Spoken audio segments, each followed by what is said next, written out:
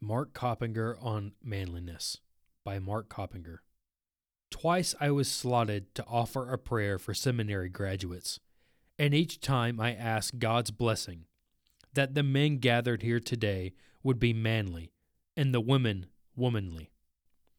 I think it struck a fair number of attendees as odd, if not inappropriate. What sort of stereotypes was I pushing? Harvard professor Harvey Mansfield met with the same sort of puzzlement when he used this language without irony. In this connection, he recounts an exchange in Manliness, published surprisingly by Yale University Press. Quote, "Recently, I had a call from the alumni magazine at the university where I work, asking me to comment on a former professor of mine now being honored. Responding too quickly, I said, what impressed all of us about him was his manliness. There was a silence at the other end of the line, and finally the female voice said, 'Could you think of another word?' Cat petting, lumber sexuality, and henhouse ways."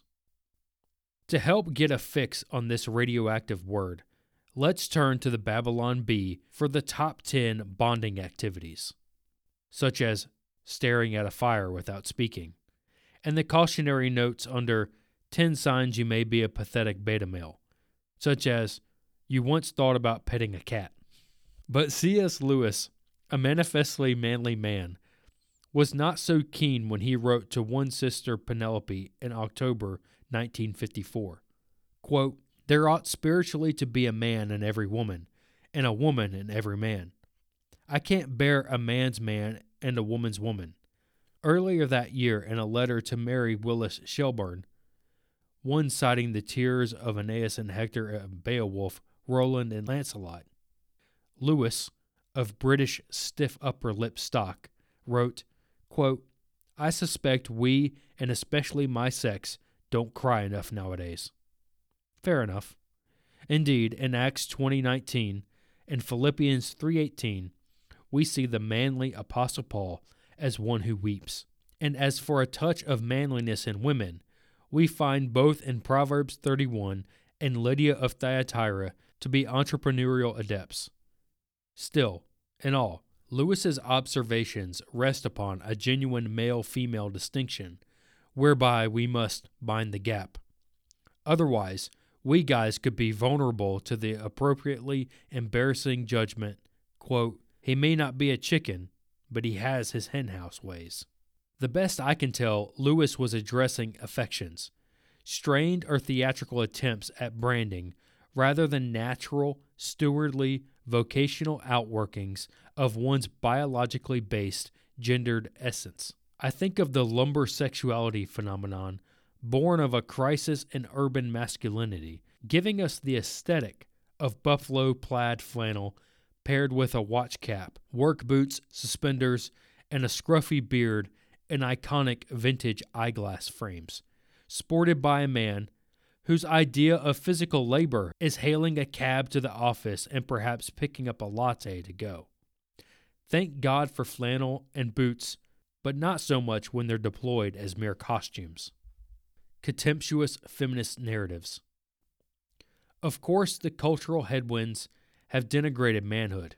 Our public libraries and school curricula are well stocked with feminist onslaughts, thanks to the likes and acolytes of Simone de Beauvoir, Betty Friedman, Kate Millett, Germaine Greer, Margaret Atwood, Peggy Orenstein, and Clementine Ford, whose issues quote a call to arms for women to rediscover the fury that has been suppressed by a society that, despite best efforts, still considers feminism to be a threat. Certainly, there are thuggish men enough to give feminism a push. As a Welsh suffragette wife put in her 1918 flyer advertising women on marriage, quote, "Don't expect too much. Most men are lazy, selfish, thoughtless, lying, drunken, clumsy, heavy-footed, rough, unmanly brutes and need taming." Note, though, that she pays tribute to manliness. Biblicist pushback. The Bible does too. Witness King David's parting words to his son Solomon. "Be thou strong, and show thyself a man. 1 Kings 2:2. And Paul's admonition to the Corinthians, watch ye, stand fast in the faith.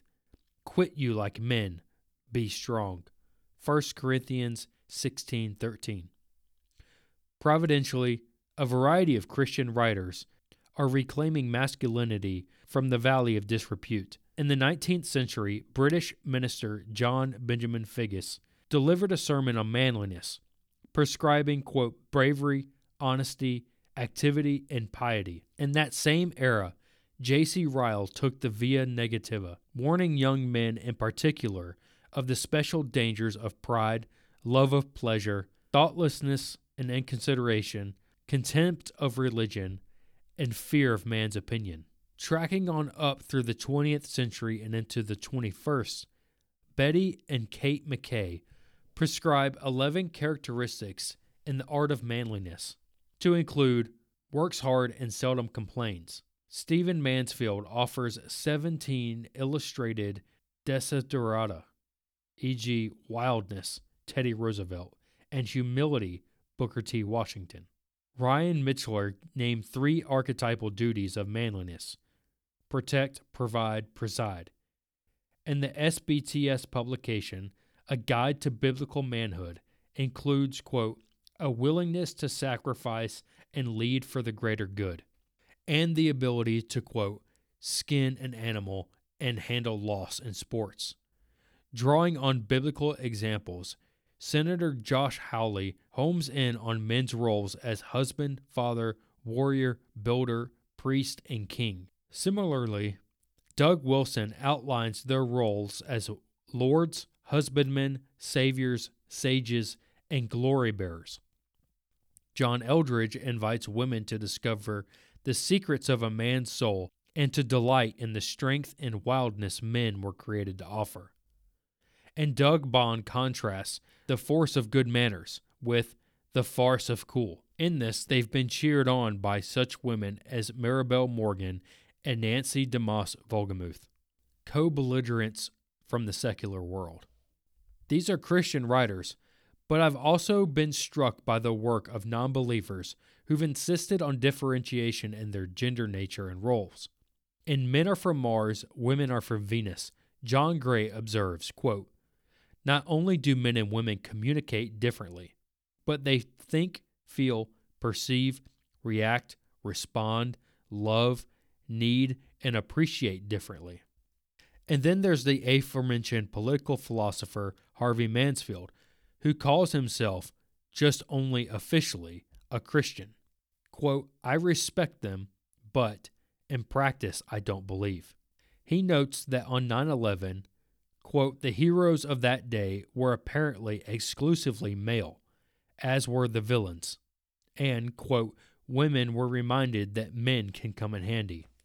A few pages on, he says that a gentleman, quote, opens doors for women when nothing is at stake, but when a crisis comes, his very utility commands women to get out of my way. And his confidence to step forward is not necessarily based on a calculation that he'll prevail. Quote, manliness is knowing how to be confident in situations where sufficient knowledge is not available. On this model, Barney Fife will step in to defend Thelma Lou against unwanted advances of a Bluto character, even when the math suggests he'll be smashed. This is entirely congruent with the biblical counsel to husbands in 1 Peter 3:7, that they should understand their wives as weaker vessels.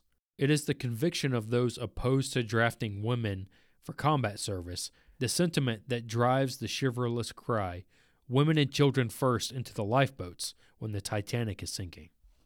Damsels in Distress, The Bride of Christ, and Lady Wisdom. In closing, let me venture to suggest 2 special women whom men have been called to protect, nurture, and honor. The Bride of Christ, Ephesians 5:32, and Lady Wisdom, Proverbs 1:20 through 33. Through Old Testament language and the New Testament gender stipulation for pastors, men have been charged with securing and elevating the godly status of both the church and reasonableness. On this model, a man could present himself as a champion of women while at the same time undermining the welfare of bridal congregations through unwise arguments, thus harming two dear biblical ladies. Alas, the estimable megachurch pastor Rick Warren has fallen into that self-confounding trap. He's posted 5 points he thinks are compelling in support of women pastors, claiming that the church has scandalized itself by ensuring that, quote, God-given spiritual gifts and leadership skills are being wasted instead of empowered for the Great Commission. The result being that, quote, we cannot finish the task Jesus gave us with 50% of the church forced to sit on the bench. I don't know much about what's going on at Saddleback, but every Southern Baptist church I've belonged to is blessed by women working mightily and effectually in countless ways, not at all sitting on the bench, and well positioned to strengthen our ability to finish the task Jesus gave us. The Bible gives us the blueprint for ordering our congregational lives and the assurance that so ordered, the work the Lord has for us will get done just fine, thank you. That's the manly perspective.